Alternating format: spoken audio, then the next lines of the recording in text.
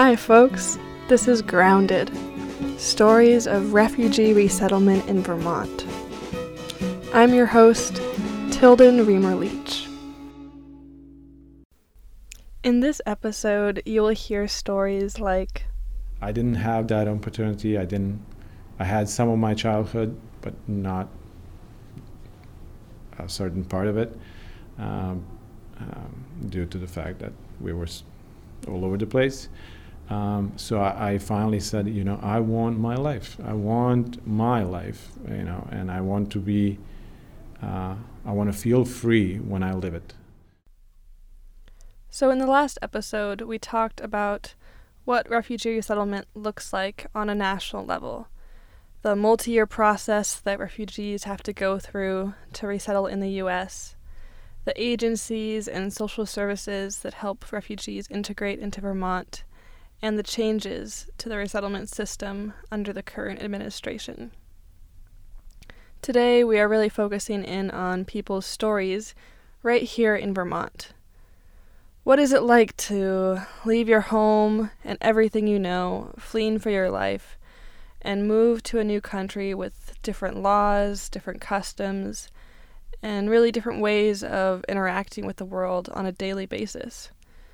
What were refugees expecting life was going to be like in the U.S.? And how are those expectations met or maybe not met at all? And finally, how have refugees' feelings of dependence or independence changed over the years living here in Vermont? What I've learned over the course of doing this research is that refugees are searching for a place where they can feel safe, have a roof over their heads, and are free to live their lives the way that they choose. It's important to realize that there is no one universal refugee. The only thing refugees have in common is the loss of home. We will hear 3 different stories from refugees, or I should say former refugees, now U.S. citizens, about what it was like to come off the plane and land in Vermont and try to start a new life here. And then we will uncover some of the common challenges that refugees face in trying to integrate into Vermont.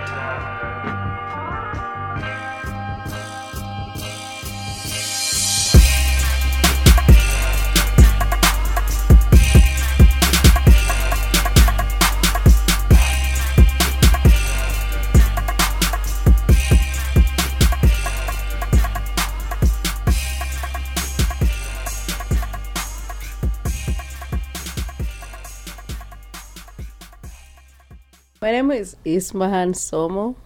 Okay. And most people, they call me Honey. Like, if you go in my neighborhood and ask for my name, no one knows who the person is. But if you say Honey, they know me who I am. I don't know why. Honey? Yeah. I met Honey at her house one day during a huge snowstorm this past winter. The streets were covered in snow, and I was actually really worried I wasn't going to make it there at all. When I finally got to the door and rang the doorbell, it was one of her 3 daughters that answered, and they were all already home because school had been canceled that day. I sat in their living room and chatted with Honey while her 3 daughters sat around us, looking on their phones and peering over at me while we talked. Honey is from Tanzania, and her then-husband had fled Somalia due to the long civil war there. They lived in refugee camps in Kenya for years until they were granted refugee status to resettle in the U.S. When they were finally approved to come to America, Honey had, just 2 weeks earlier, given birth to her 3rd child, which complicated their paperwork and put a long delay on their arrival. When they finally arrived in Burlington, And it was the first day of snow. It was kind of funny. Like, at the airport, it was kind of windy, blowing. We didn't have even jacket. We have like summer clothes. And these people from Vermont refugees, they're like running to us with the jacket to cover us. I'm like, what? Why? Why is this? But I didn't realize it was winter outside, but the wind, the way it was blowing, like you can hear the wind.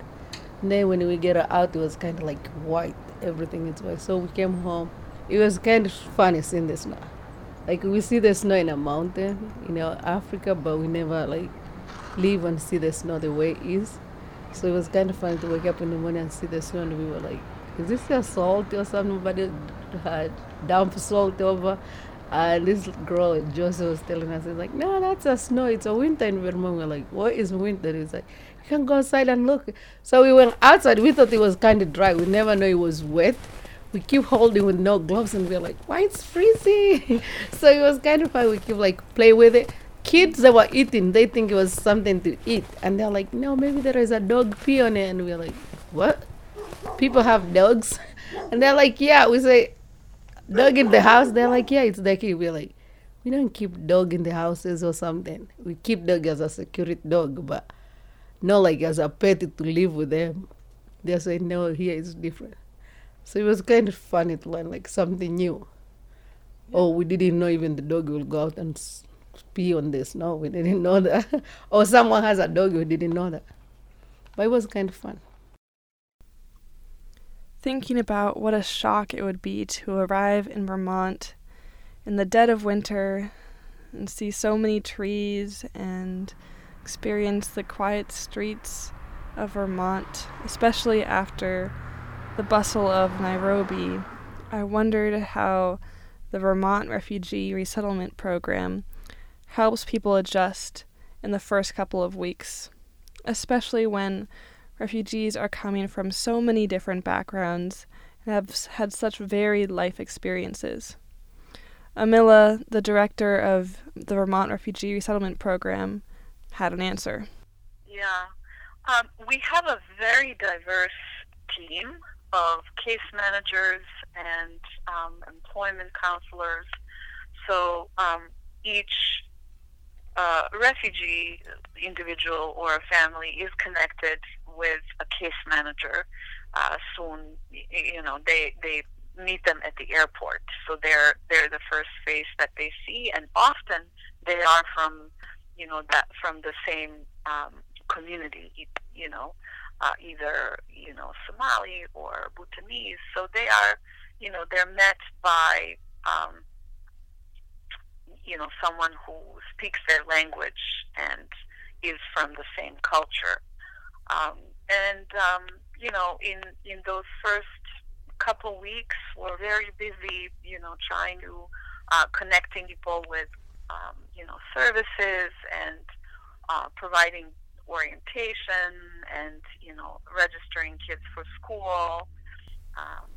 Even with this crucial initial support by VRRP and long-term support by the nonprofit Association of Africans Living in Vermont, which I'll talk about later in this episode, adjustment into life in Vermont can look very different for different people. Remember that unless refugees already have family living in the U.S., they don't really get much of a say in where they are resettled. Successful integration can depend on existing family members in the area, existing community networks, your educational background and English level, whether you're coming from a developed or developing country, the type of trauma you have experienced as a refugee, not to mention how your race and ethnicity shows up in the majority white state of Vermont. University of Vermont's Professor Pablo Bose brings up many of these questions on the website for his research. How exactly do refugees fit into these landscapes? The question is about more than the capacity of towns and cities to absorb newcomers. It is equally about the types of social and spatial formations and identities that refugees must learn about and adjust to. Of special concern, therefore, are the ways in which refugees adjust to life in a predominantly white and semi-rural Vermont, especially those who are marked as racially, religiously, or ethnically distinct. Dr. Bose is currently in the middle of conducting research on refugees' expectations for resettlement versus the realities they encounter. He has interviewed roughly 100 refugees and asked questions regarding transportation, housing, healthcare, employment, education, and civic integration. The results of his research have not been published yet, but I think they will likely echo some of the refugee experiences that you will hear in this episode.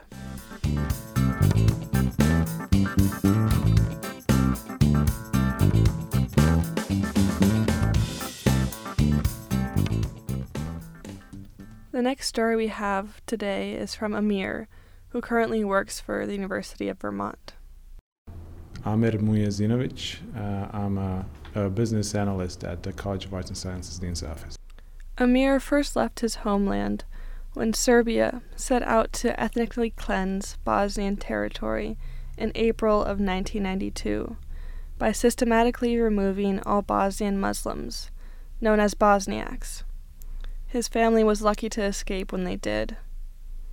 Many Bosniaks who stayed behind were driven into concentration camps where women and girls were systematically gang raped and other civilians were tortured, starved, and murdered. I was born and raised in Banja Luka, Bosnia, which is a northwest part of our country. Bosnia was a part of a bigger country called Yugoslavia, and got into a little bit of a mess in 1992. So in 1992, my family decided to walk away from what ended up being a 3.5 to 4 year war, where a lot of people were killed for not a lot of good reasons. We ended up going to Belgrade, Serbia, sleeping there for a couple of nights, and then taking a bus through Hungary, I want to say Slovenia, back to Croatia. So it's the other, Serbia is on the east of the Bosnia and Croatia is on the west of the Bosnia. We had some family, my uncle was there, and we settled there for about 3 years. It was weird because, one day you were just in an elementary school finishing you don't call it elementary school here, you call it middle school. 8th grade, I was 15. It was like last 2 days of classes, I believe, like May 15th or so. And then I come home and yes, I noticed stuff going on, but I'm 15. There's puberty is like hitting me like there's nothing that I don't think about, but I don't think about that. So my father comes over and said half of our family, all the women and children are leaving, but we decided to stay. I'm like, okay, cool. I love my town, I love the life. I didn't know what's going to happen. 2 hours later, he comes back, we're leaving too. Pack your bags. So we had maybe 3 or 4 suitcases of our life in them and left, which was really good because ended up finding out that my father was on a list of, people that were supposed to, they were supposed to get rid of, and who knows what would happen to us. The next day, our apartment was broken into, and all that stuff. Anyways, a few of the men of the family stayed, and they didn't have a great experience, but we're not going to talk about that. We spent 3 years in Croatia. Then for a certain reason, we went to Germany, and to Berlin, Germany, and we stayed there for 3 years too. And at the age of, at this point, I was 19, 20. The German government said, okay, the war is over. It's been over for 2 or 3 years. You have to go back home if you're 18 over 18 and single, we met the criteria. I have a twin brother, so we met the criteria and we had to leave. My parents stayed. We went back to Bosnia.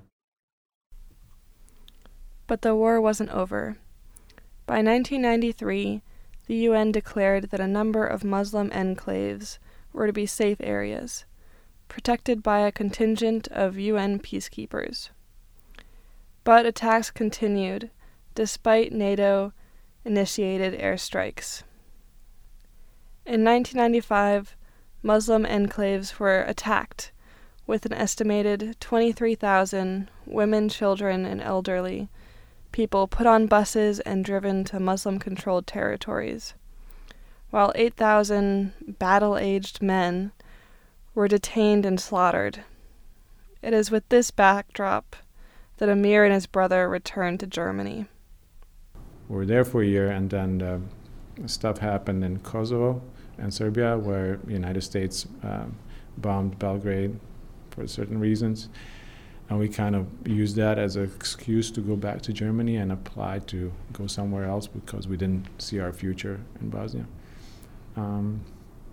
We ended up hiding in Germany until we got the paperwork done to get to United States, and got here in 2000, January 31st, which was 2 days ago, 18 years from now. Yeah. It was an experience. How did you end up in Vermont? Yes. When you go through the process in the embassy, well, this was in Frankfurt, Germany, they kind of asked you, do you have any family or a sponsor? We had some family. We had two uncles here from my mother's side with their families here. They came in 94 and 97, I want to say.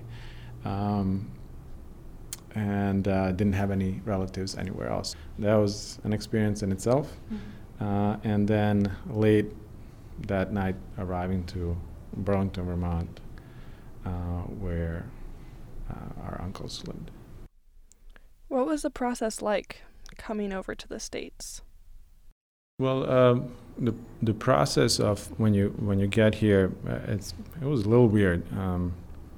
They gave us, first of all, on our flight over, you get a paid ticket. Obviously, you don't pay for it right away, but what they do is they give you kind of like this credit that you have to pay off, meaning building your credit history. So whatever our ticket was, maybe $400 or $500 at that time, we had to pay it off in next, a year. The other thing is that you get a plastic bag with, I want to say like refugee resettlement logo or something, with all your documents, and they tell you, you get this in Germany, you don't open it until you get to the, customs agent. They open it and they go through your paperwork. Like, it's a plastic bag. I mean, I can see what's inside. What do you mean? So that was weird. But I don't know what happens then. They go through the paperwork. We got this. I think we had a Bosnian passport with a visa. You were 18, 19 at the time? It was 2000, so no, I was 23. 23? 23. About my age right now. Yeah, cool. 23 with a lot of experience and just barely finished high school, because in Germany, when you're over 18, you're not allowed to work as a refugee or go to school. So we kind of did nothing while being there, unfortunately. So I had to learn the language and go to school and work at the same time and kind of go through that. But it was a great experience, and I can see myself, I couldn't see myself then where I will be now, but it's a good life that we have right now, so I'm happy.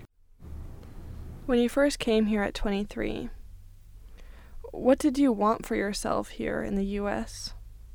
The only thing that I wanted,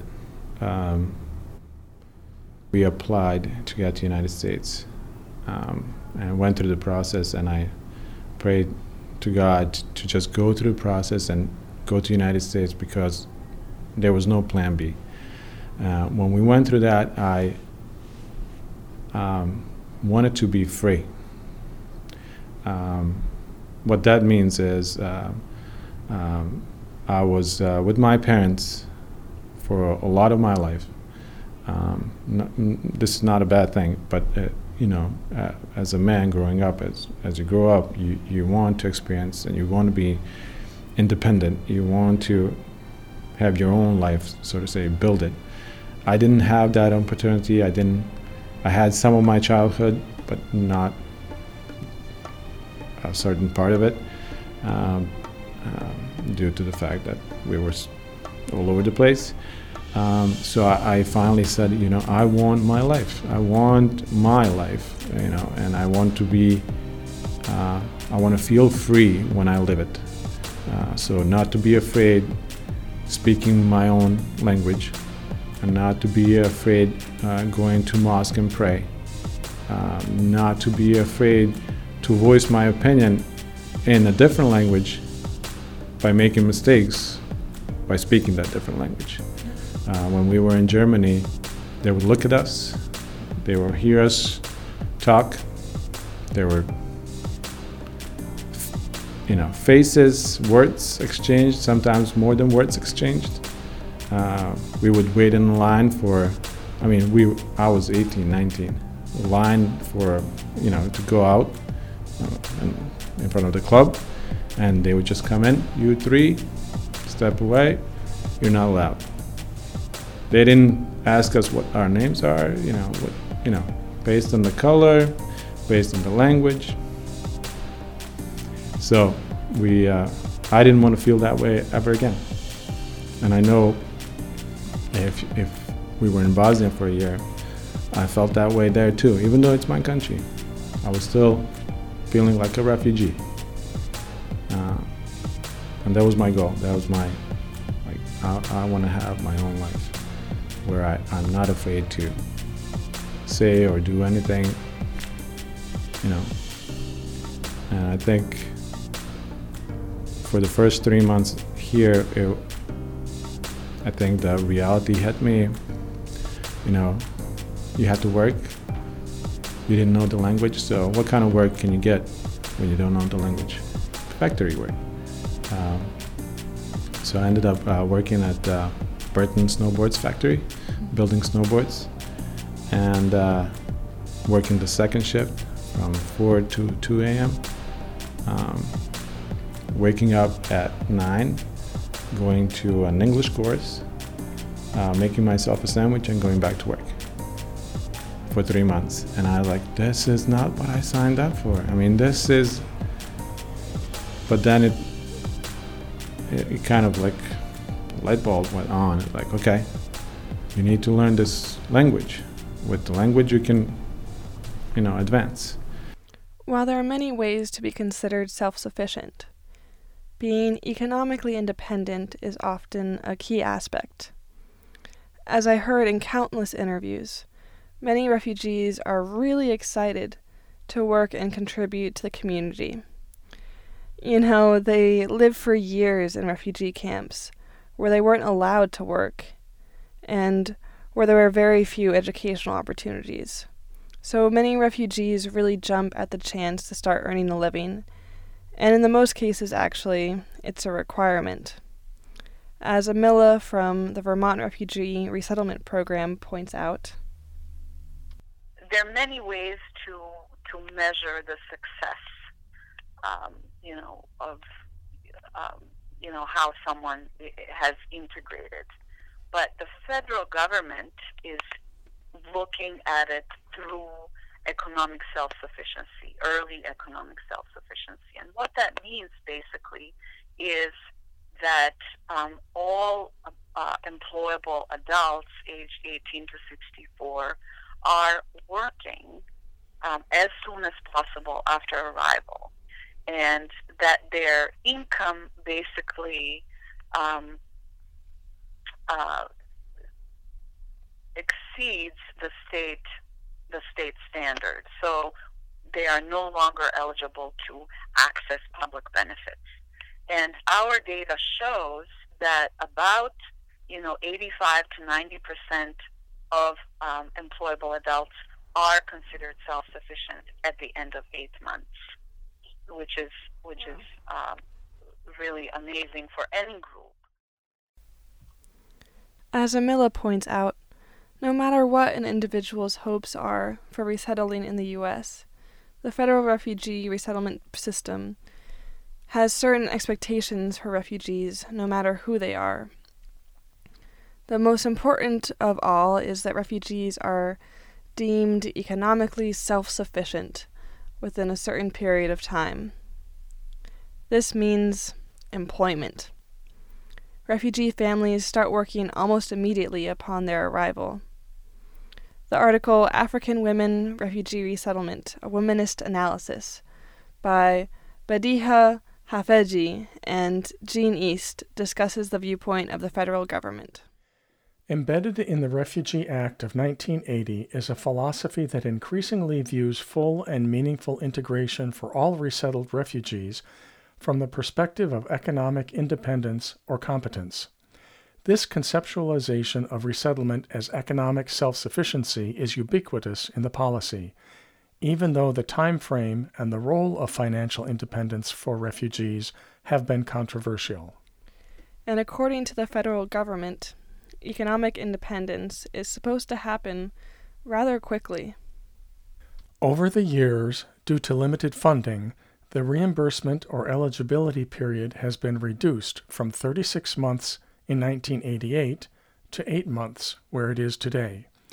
While supportive programs may be continued, the assumption in these time reductions is that after 8 months, a refugee would be able to earn enough to support themselves, or they must qualify for income assistance under the provisions of temporary assistance to needy families. In summary, refugee policy is humanitarian in intent and yet is normed to American cultural standards and welfare policies that abhor dependence and promote self-sufficiency in economic terms. Some people argue that refugees receive too much government support, but that really wasn't the case for the people I interviewed. All of them wanted to be financially independent as soon as possible. You may remember Honey from Tanzania, who shared her story earlier. She actually works 2 jobs, one as a technician for a local company and also as a language interpreter for the Association of Africans Living in Vermont. Her days usually start before 6 a.m. The last thing she wants is to be on public assistance. Money. I love my job. I won't quit my job so I can be an assistant. I did not come to US to live under assistance. No. I do everything for myself. I don't get a welfare or nothing. No. I pay the medical for my kid. And I'm single mom. I did not bring them to US live like, oh, my mom is applying for food stamp. Oh, we did not get a food stamp. We don't have food. No. I don't want to teach my kid that. I want to teach my kid like to get her their education, get her their own job, and work for what they asking for. No, like go get her easy money. No. There is no one type of career path for refugees. There are refugees who are medical experts back in their home country, as well as women who have never received formal education. For refugees who are highly educated, it can be hard to come to the U.S. with university degrees and work experience, but have it not count in the American system. Can you imagine how frustrating it must be to have been a chemist in your home country, but have to start all over again in the U.S. as a janitor? Janelle Eli, who previously worked as an employment counselor for refugee families at the Vermont Refugee Resettlement Program, speaks to the difficulties refugees face adjusting to this new reality. I think one really big adjustment for a lot of resettled refugees was actually taking jobs that they were overqualified for. So in Vermont, we had a lot of resettled refugees who were engineers in their home countries, who were medical professionals before they were forced to flee their homes. And so, of course, people who were doctors back home in a place like Iraq weren't able to get medical professional jobs in the United States. And so that was a really big adjustment for people because, of course, a lot of these professionals knew that they would eventually be able to recertify, but that it would probably take years. And so I ended up having to place refugees in jobs that they were really overqualified for. So, maybe somebody who is an engineer would get a job at a car dealership, helping to do cleaning there, or would get a job at a restaurant, or, I would help get them a job at a chain store like a Best Buy or a Costco or something. Resettled refugees were super grateful for the jobs that they had. There is no doubt about that. And having their first job in the United States, even if they were overqualified for it, was still really valuable for them because it helped them build relationships. It helped them build the skill set that they needed in an American workplace. It helped them earn money, of course, and gain experience. But I think that was a really hard part for some of our really educated resettled refugees in Vermont. And this is not just a Vermont issue. This happens all over the United States. And how did their employment opportunities change over time? I had this really neat experience recently because, as I mentioned, I was an employment counselor for the Vermont Refugee Resettlement Program in 2008 and 2009. A lot of people are getting their first jobs. They might be overqualified for them, but they did the jobs, they did them well, they were loyal, good employees. And I was recently in Vermont and I ran into some of my former clients. And 8 years later, 7, 8, 9 years later, it was so good to see how people have integrated into the community, how so much success they've had with their professions, with their English language acquisition, with being part of the community. There were so many people I noticed who were business owners now, who were either growing their own mushrooms to sell at the store, who were owning grocery stores in Burlington and Winooski. That was so neat to see because it was really a true testament to something we always say, which is that, this is a marathon, not a sprint, right? Like it takes time for people to really grasp on to the life they want. It takes time to build a new life in the United States. And coming back years later and seeing that people were really pursuing their dreams and had a lot of success was incredible.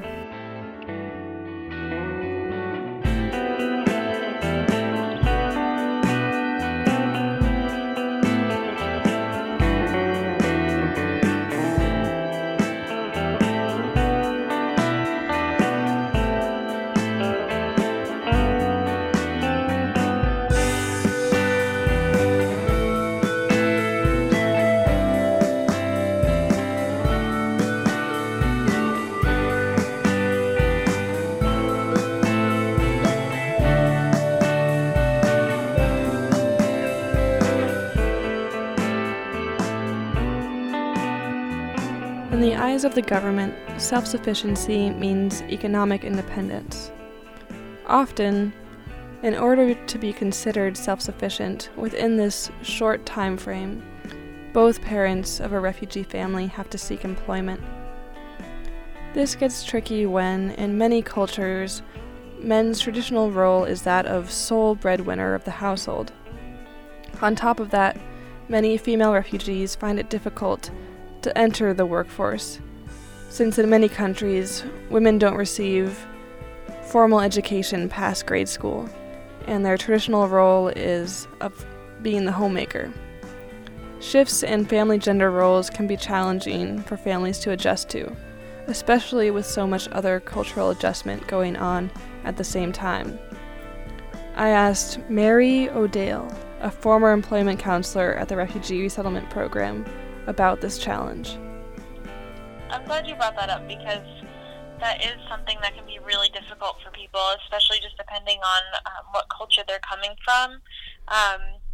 In a lot of cultures, it's seen as, I guess, I don't know what the exact word would be, but the male head of household is really the person that feels like he's the only one that should be working, and it can be a real source of contention or something that makes him very upset if his wife has to go to work as well, just from that cultural standpoint. So that's something that is often a conversation of just, like you said, a lot of times people are required to go to work regardless of whether they're male or female or what status they held in their home before. So that's very often a conversation that we have, of just realizing, hey, let's work on a budget and think about what this looks like, and let's see if it's feasible for one person to stay home. And a lot of the times it's not.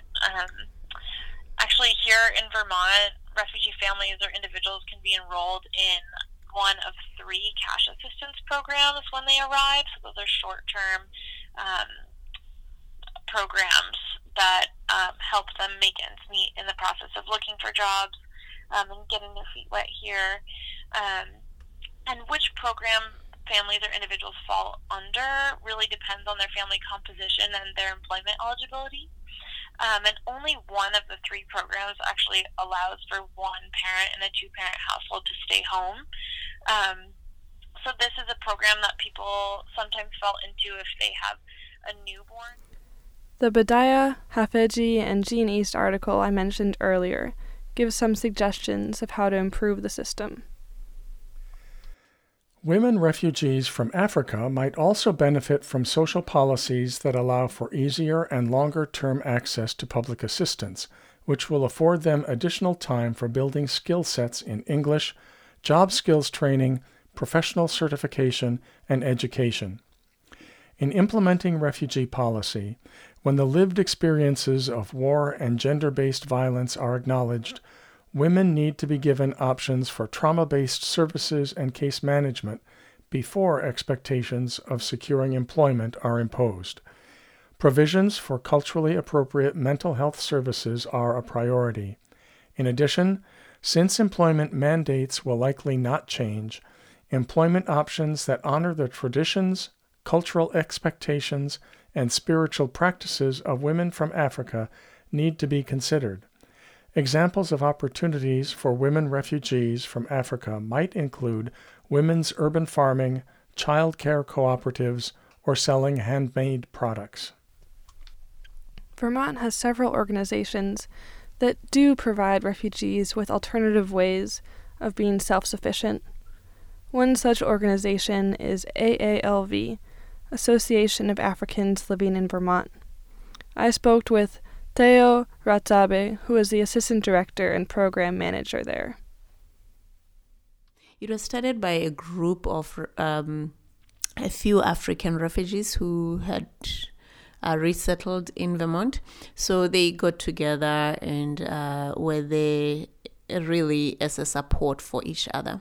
And then as the resettlement program expanded, it was very clear that the needs also increased. Mm-hmm. So AALV incorporated to have the ability to help all refugees and immigrants. Even though the name says Association of Africans Living in Vermont, we now serve all the refugees and immigrants who resettle here. Initially, though, as you may know, they work with VRRP, and then when people need extended service beyond their time with VRRP, then they come to us until they feel self-sufficient. AALV provides comprehensive case management and various programming, such as pregnancy prevention for teenagers, domestic and sexual violence, alcohol and drug use, and other educational programs. Theo's daily work with a client could even be something like teaching someone to drive a car for the first time. So, putting the person in the car for the first time and, they are trying to figure it out. You are trying to teach them. You both don't know what the heck you're doing. And, you you're supposed to tell them, put your foot on the brakes, and then they accelerate, right? And you are both screaming. And then, after 6 months, they walk in and they show you their driver's license. You're like, wow, that was worth the risk. That's crazy. Wow, I do some crazy stuff too. Is that all in your Thinking car, about too? it. Yeah. Oh, my insurance company. Thank God, nothing has happened. Yeah. One very successful program that AALV runs is a refugee agriculture program called New Farms for New Americans, which provides plots of land for farmers who have come to the U.S. as refugees or immigrants who want to continue their traditional farming practices. Currently, the program has about 170 individuals with multiple generations farming on the same plot of land. I asked Alicia Laramie, the director of the program, how it got started. I was really curious to see if it was a need that AALV saw in the community or if refugees had come to them seeking this type of program. Well, so this predates my time here, but my understanding is that it was sort of a collaborative effort and the initiative of the person that was my predecessor, where she had been involved with refugee resettlement in a couple of different capacities. And one of the things that she was seeing is that there were people that were not able to find regular employment, particularly women, because they had children, and that made it difficult to have two people out of the home and find childcare. Also, just sort of culturally very different to send your children off to someone else to watch your kids for the day. So women that had agrarian backgrounds and wanted to do that, but lacked access to transportation as well. And so initially it just began as an opportunity for women to come together, to farm together, garden. One woman would watch the other woman's children down at the garden while the others would garden, and they would sort of rotate and take turns and all of that. And so that's how it began. And that initial program was the just sort of the drive to apply for more funding that then created a much larger and robust program with lots of different offerings. Not only does this initiative provide an opportunity for new Vermonters to contribute to their household in a way that reflects their life experiences, but the program also provides an option for refugees to reconnect with their roots and eat foods that are culturally significant.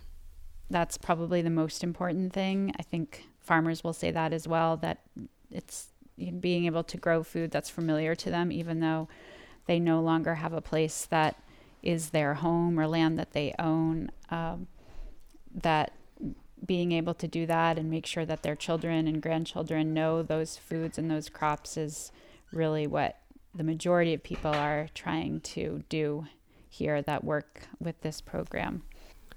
It is clear that many factors are challenging during the initial resettlement in Vermont, and certain steps can and are being taken to make that process easier for people.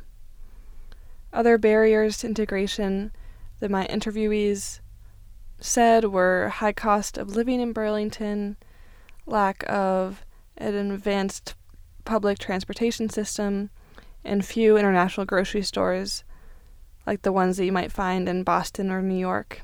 Culture shock and cultural adjustment to Vermont, if it occurs, is going to be different for each refugee based on their age, race, language skills, and level of education, and how much help is available to them to get them through the process. Our next storyteller, Fett, delves into more of the challenging nuances of cultural adjustment.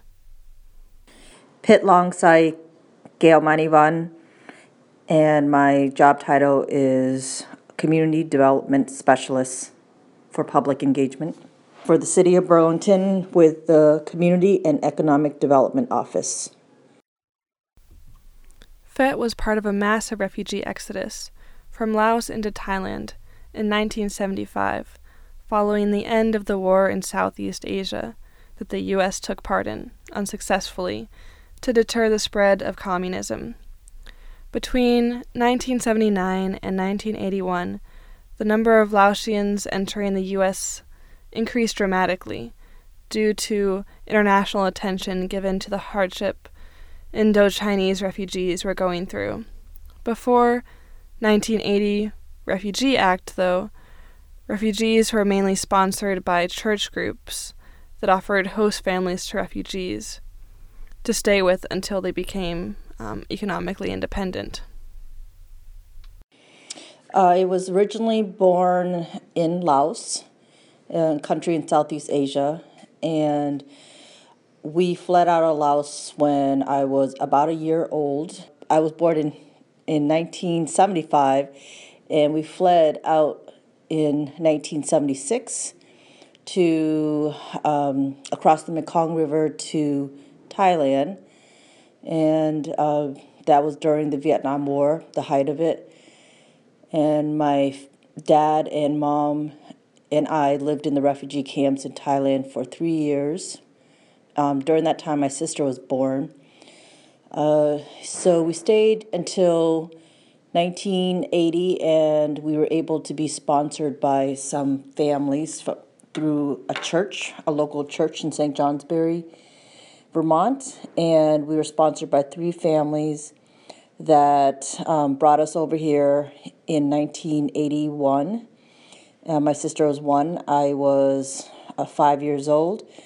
And we relocated together as a family, my dad, mom, little sister, and I, in St. Johnsbury, where I grew up in Vermont and lived here through my youth.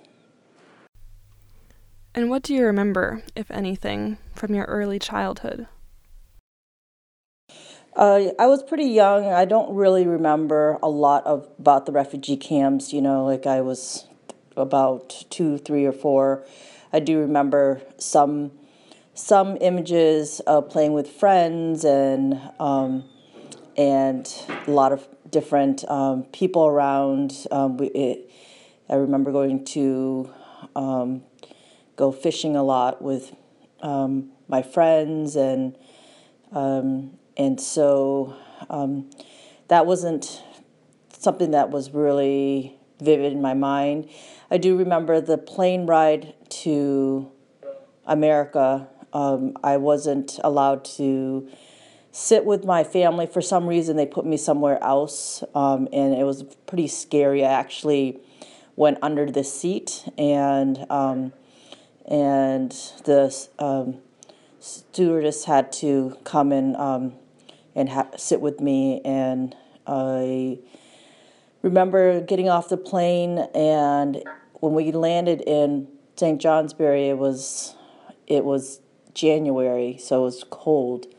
So that was a big shock because we've never seen snow, and so that was definitely a lot of just to take in for myself and my parents, and everything was really new to us because Laos is it's a developing country, and so there was not a lot of modern technology such as electricity and running water that we had access to. So all of that was really new and fascinating.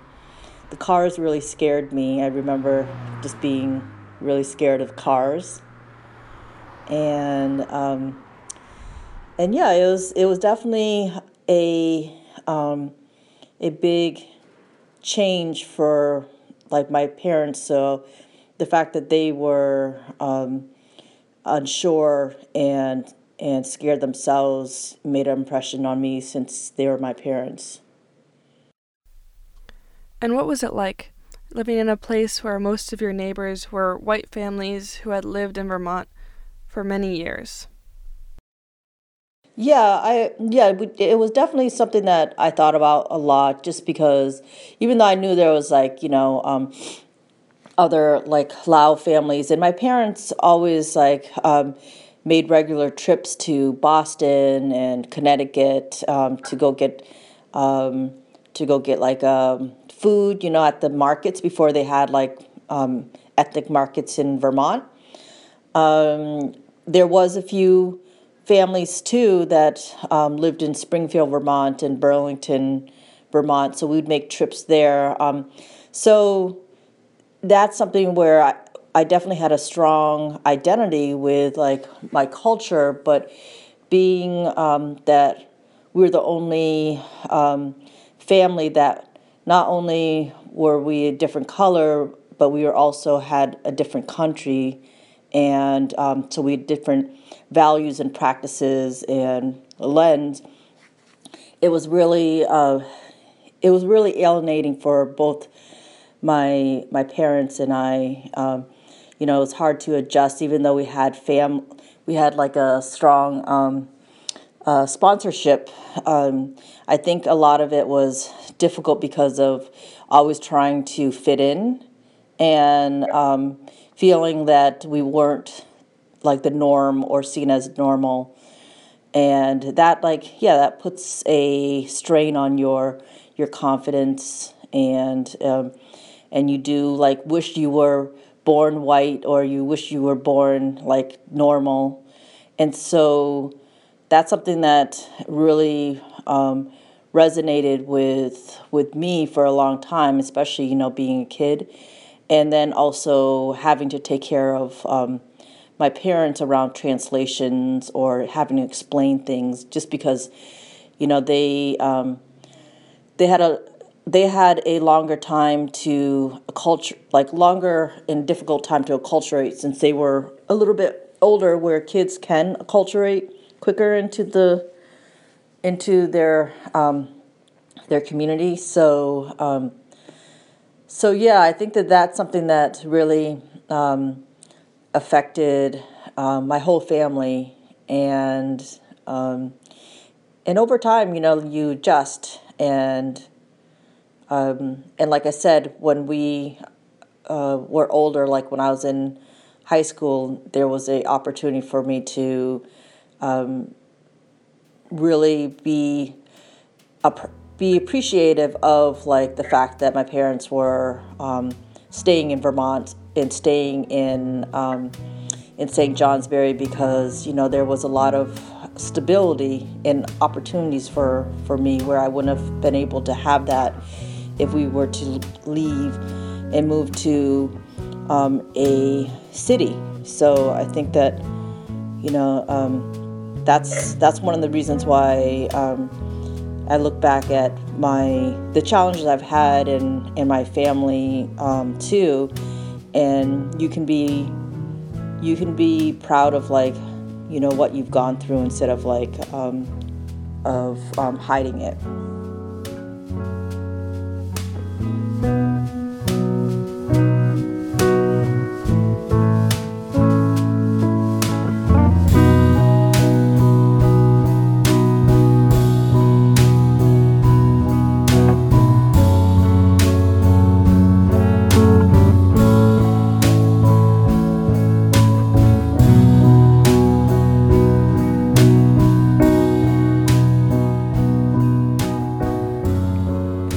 Mentions a lot of different challenges here. There's a challenge of being racially and culturally different, as well as having a generational gap in language acquisition between parents and kids in refugee families. The book, Making Refugee, Somali Bantu Refugees and Lewiston, Maine, by Catherine Bestman, highlights the challenges refugees face in navigating generational knowledge. Bestman describes that in Somali Bantu culture, elders are highly respected. Maintaining that hierarchy is challenging when elders must rely on their children, who learn English in school and adapt more quickly to life in America. For my family, my parents was getting to know American culture because there's a lot of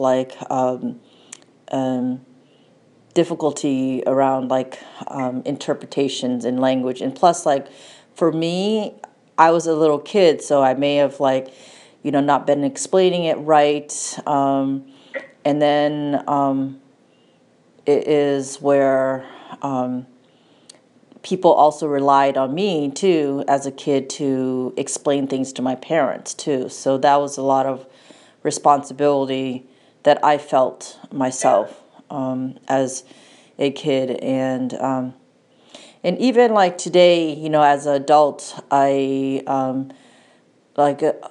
particularly for my father, I do a lot of, even though he speaks English and he's been here for 30 years, there's still that lost in translation. So he will say yes to everything if people explain stuff, but it may be really complex that he's just getting pieces of it.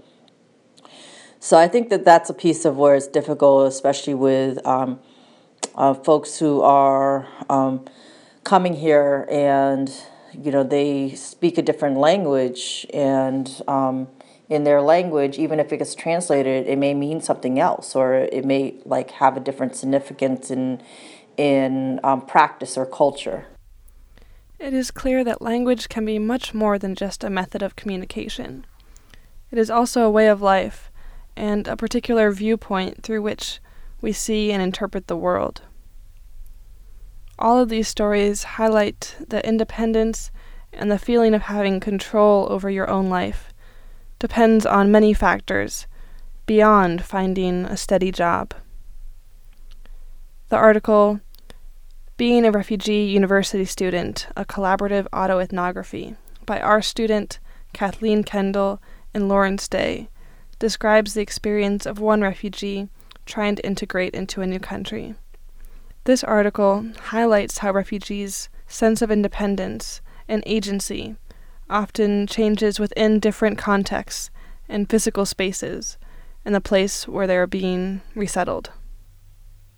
He was embedded in a web of relationships and structures that subjugated and enabled. His agency was thus informed by and situated within interactions and social forces in particular moments and places. Agency is thus shown to be not an inherent characteristic, but rather something that is deeply informed by material constraints, the top-down influence of powerful individuals and institutions, and the shaping effects of neoliberal economic practices.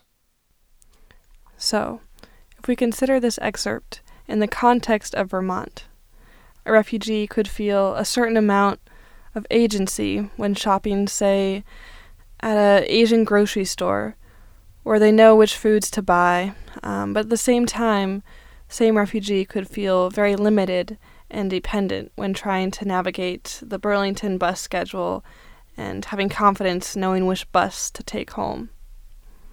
Bestman's book about Somali Bantu families in Maine shows how traditional values of communal living could potentially clash with American values of individual independence.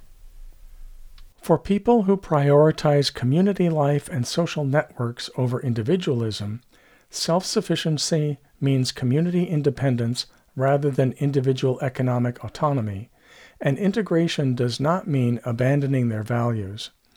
Self-sufficiency thus means cultural autonomy to handle matters within their own community, but not necessarily economic autonomy. Bestman describes that for this Somali Bantu community, economic resources were often shared between families and across individuals. Whoever had money would pay the restaurant bill. People would go on bulk food shopping trips together, share cars and childcare responsibilities across families. Ultimately, there is no one universal experience of initial resettlement or adjustment. As Theo says, I think, ultimately this is the thing. People come here looking for a place where they can call home, safe space for their children, where they can raise families without any fear, a place where, they can have basics, water, food, shelter. So I think pretty much that's what people come here looking for, and then looking at ways of how can I contribute. I'm looking for a job. It's going to be somebody's way of contributing to the community. Or if they can't find a job yet, I'm looking to learn English. How can I do that? Or how can I volunteer? You helped me a few years ago when I came here. Now I want to give back to the community. So needs vary, but I think overall people are looking for stability. However, individuals define that, right? But it's very basic: shelter, water, food, and safe place to call home. And from the refugees I spoke with, I really think Vermont is that place where people have found stability and safety. When I was in Vermont recently, I spoke to several former clients who really spoke highly of the community in Vermont. So a lot of resettled refugees, of course, they have family all across the United States because they have people who were maybe resettled in Texas and people who were resettled in Ohio. And all of those refugees, I'm sure, have varying experiences. But one thing I noticed is that the resettled refugees I talked to were just so grateful for the welcome they received in Vermont and for the enthusiasm from Vermont community members for them being in the state, in their neighborhood, in their community. So many community members in Vermont open their homes, open their hearts, open their closets to donate things to refugees or to help them navigate their new lives in the United States. And I have to say, I'm sure that happens in other communities, but there's something special that happens in Vermont. And I think it's this enthusiasm for not just helping people, but for providing refugees with the tools they need to help themselves, so that, they can really shine on their own in this community. Amir sums up his experience of resettling in the U.S. this way. From that point on, I felt like, okay, I can see myself living here. You never feel at home, but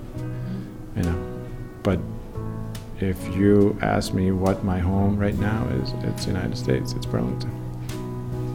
Even though I feel Bosnian strongly, I would say this is my country, this is my home.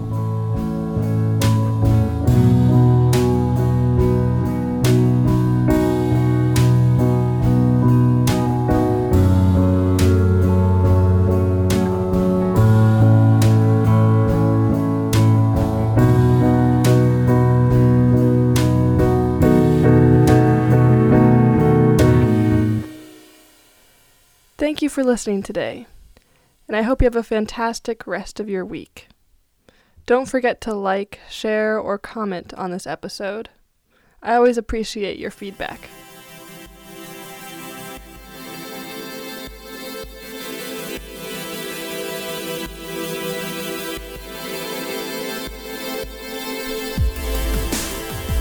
This podcast was created and produced by your host, Tilden Riemerleach. The intro music for the show was created and produced by Edward James. The production of this show received funding from the University of Vermont's College of Arts and Sciences Apple Award and the 4 Mini Grant. Other music featured in this episode includes Hometown by Ryan Little, Funky Chunk by Kevin MacLeod, Starting Over by Audio Binger, Siesta by Jazar, Don't Go by Podington Bear, and Enthusiast by Tor.